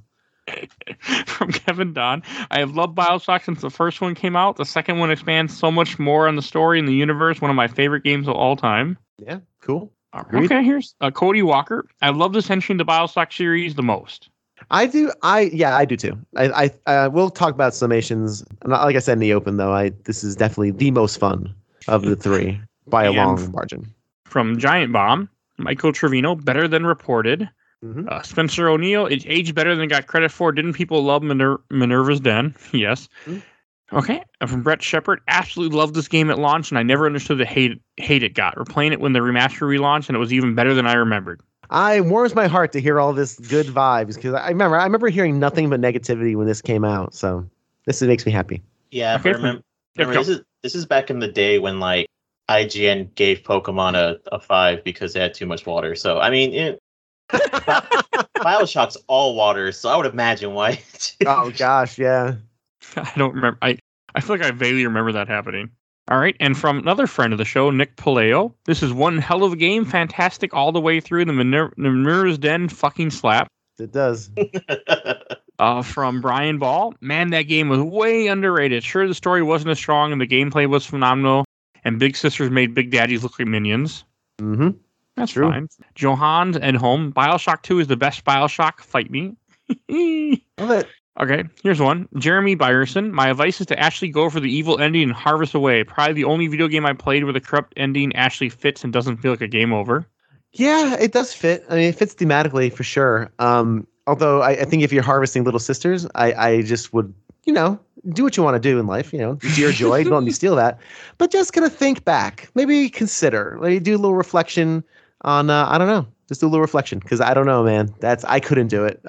I have a daughter. I could never even think about doing it. So from Anti-Summoning. Damn, are you me? I've been doing the exact same thing. I guess I will have to start playing it too, because I said I was playing through the Bioshock games. And the reason why I'm doing it. But and from Jim Dietz, the only thing wrong with Bioshock 2 is that it had to follow Bioshock. This is a great game with new mechanics and a grim but incredible story to tell. Yeah. No, he's right. That's a very fair point. And the last group I'm going to read from, the Bioshock Lovers Unite. Found it. I didn't know they had one, but of course they did. From Paulo Palacios, the main game and his DLC are both very emotional. From Leland Morrill, the ending will hurt, but always kill Stanley. Oh yeah, I actually kind of killed him a few times because I kind of redid my save. Like, I wonder how this looks if I do Cyclone Trap. Boom to the ceiling. Great. Let me try this with Incinerate. Fire. I actually murdered him like 3 times because screw that guy. Remember, everyone, Stanley's allergic to bees. He dies. Oh, did he just fall to the ground? He falls to the ground. That's great. Oh man, I want to see him like writhe around in pain and like bang his head against the wall and then fall to the ground. And Benji Reed, number 2 allows you to learn why the Big Daddy and the Little Sister are connected, and then you get to become a Big Daddy. I'm surprised you skipped it, Do, as it is a game that ties all the games together. Me too. And last one I'll read. Let's go with this one from Ethan Butler. When Bioshock 2 came out at first, I was actually really resistant to it. I disliked it to the point of not even being able to finish it. Got like 3 to 4 hours in, put it down, didn't look at it again until I got the remastered collection 6 years later, and I went into it again fully expecting to hate it, only to be really surprised. It was like a totally different game. I played it, nifinished it, got every achievement in it in the Minerva's Den DLC, then played it again and again and again. It's actually now not only my favorite game in the series, but my favorite game of all time. Wow. High praise, man. That's awesome. I was surprised. He kind of had your experience with the first Bioshock, Mike, where you played it for the first time, hated it, replayed it for the show, and ended up loving it. I did really love it. I was surprised. All right, I think we should go to shelf, stack, or box. And I'll go first. This game is going on the shelf. I had a lot more fun. I came into it with no expectations, really nothing. I'm just like, okay, let's just play it. People liked our Bioshock 1 episode, and I always needed to get this off my backlog finally. I bought 4 or 5 copies of this game. I really should play it. I had a great time. I'm really glad I finally got around to playing it, and it's going on the shelf, and I will be telling people, like, hey, play Bioshock 2. Maybe not play it like right after play Bioshock 1, like wait a little bit, but play it. It's hella good. How about you, Joe? Box. Like I said, I'm not that big of a fan of the game. It would be a situation where it's like, you're showing someone Bioshock 1, they're like, hey, was there a Bioshock 2? Yeah. Only, but I will admit, like, because Mike, don't you play the games usually on easy? Oh yeah, I play everything on easy. The Bioshock 2 story is not that bad, so I recommend, like, if you ever want to like get someone in the series, it's not something you should have to grit your teeth over. Like, it's a pretty okay game. Okay. And what about you, Bill? Was that sarcasm, Joe? Because I don't know, my sarcasm meter is a little on the fritz right now. I'm not sure. No. I think Bioshock 2 story is actually pretty good. Like, it as much as it's probably gonna like have both of you bonk me in the head with a hammer, I kind of like Infinite Story a little bit more. Okay. I can't remember it, so it's okay. I remember a lot of it, and I'm going to save judgment because every time I'm on this show, I almost feel like every time I make fun of Infinite, even if it's not Bioshock related. You have, yes. I feel like it's almost every time. I really do. I really have a very strong dislike for that game, but I'm going to reserve some judgment. I'm going to when we eventually play it again, because I'm sure we will. Like 22 weeks. I can't imagine a version of this show where that doesn't happen. I will go into it with a relatively clean brain. I'll be like, you know what? I'm just going to experience it and not have preconceived notions. And we'll see what happens. This is a shelf, and I agree with a lot of your commenters on the game. This is, I think, the best Bioshock game. I really do. Not only is the play miles better, the story isn't as important. Like I said in the open, Bioshock is foundational to video games. It's when I eventually get to this Xbox era on this show, and who knows how long as speed is taking, there will be an episode on Bioshock, right? It's foundational. It's kind of like Portal. It's like it's just part of the DNA of games. It kind of kicked off a lot of interactive storytelling, even though games like Deus Ex and other have done it before. But yeah, it exposed that to a mass media audience, to a huge audience of people who could enjoy it. BioShock 2 is just an improvement on nearly every level, from gameplay to mechanics to environment variety. Maybe I gotta think about it. It's just an extraordinary game. I think the story is excellent. One of your commenters said this would be a loved game if it didn't come right after BioShock, and he's right. That's exactly right. This would definitely be much higher regarded. Definitely, I think, my favorite. And I love the original BioShock. I adore it. But this one's just more fun to play in my hands. And I would definitely, if I needed a BioShock fix, this is the game I would go to, bar none. So by far on the shelf, right next to BioShock. And Infinite, I probably sold it for like a bag of Cheetos. But that's a different story for 22 weeks from now. What was the year difference between BioShock 1 and 2? A year. No. Was it more years? No, it was like, I think BioShock was it 2007? 2007. I just typed it in. Okay. Yeah, so this is 2010. So okay. Okay, so 3-4 years. All right. That's fair. All right. That's a good. That's a good time. Yeah, it is. I think so. And Infinite was 2014. I want to say 2013. Something in 3 years. Was it 13? Wow, I just went there. Okay. Came out after I came out of high school. Cool. And then we never got anything after that. Yeah, well, we will get our BioShock 4, and I'm always down for it. I'm looking forward to it. I just think they're great games. We need more immersive sims in our lives. There shouldn't be 15 games in that genre. We shouldn't have more Call of Duties than immersive sims. I mean, it's just immersive sims is the promise of video games when they were first created. A world that you can explore and learn stories and. Don't get me on that soapbox. But anyway, we need more immersive sims, and I hope BioShock 4 delivers on it. Don't make it an open world game.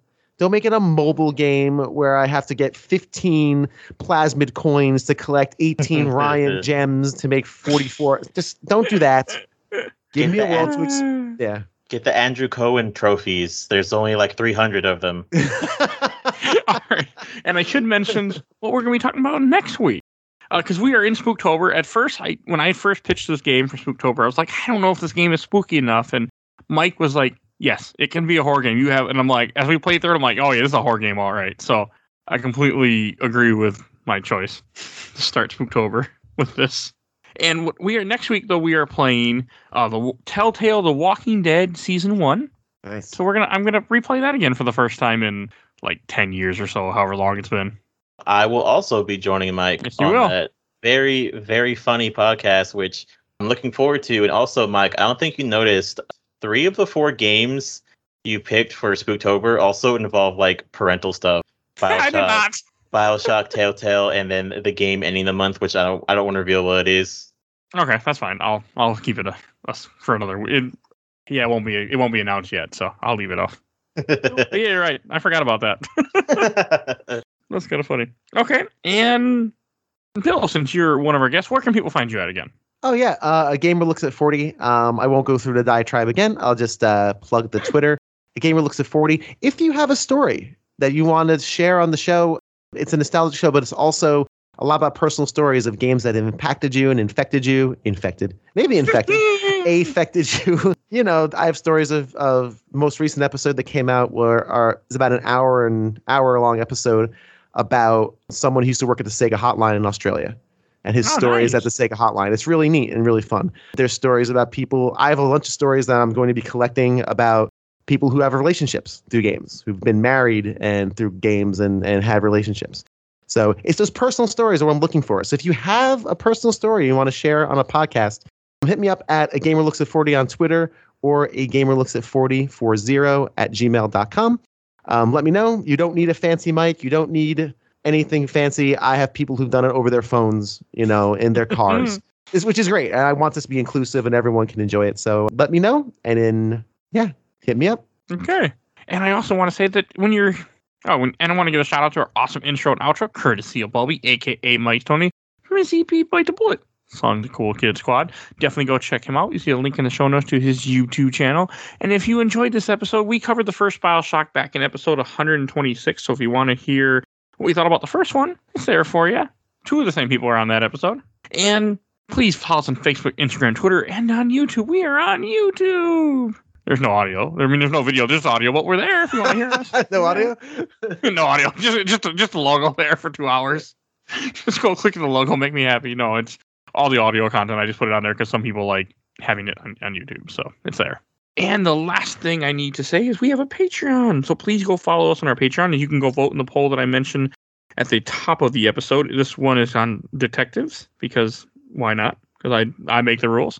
We are covering Psych, Monk, The Mentalist, or Veronica Mars. So we'll cover the first episode of either one of those. You get to choose what we're going to cover. So definitely go check that out. And for as little as $1, you get to do it. So help us out. And I think that's everything I need to say. Yep, that is everything I need to say. So we will see you guys next time. Bye, everybody. Bye.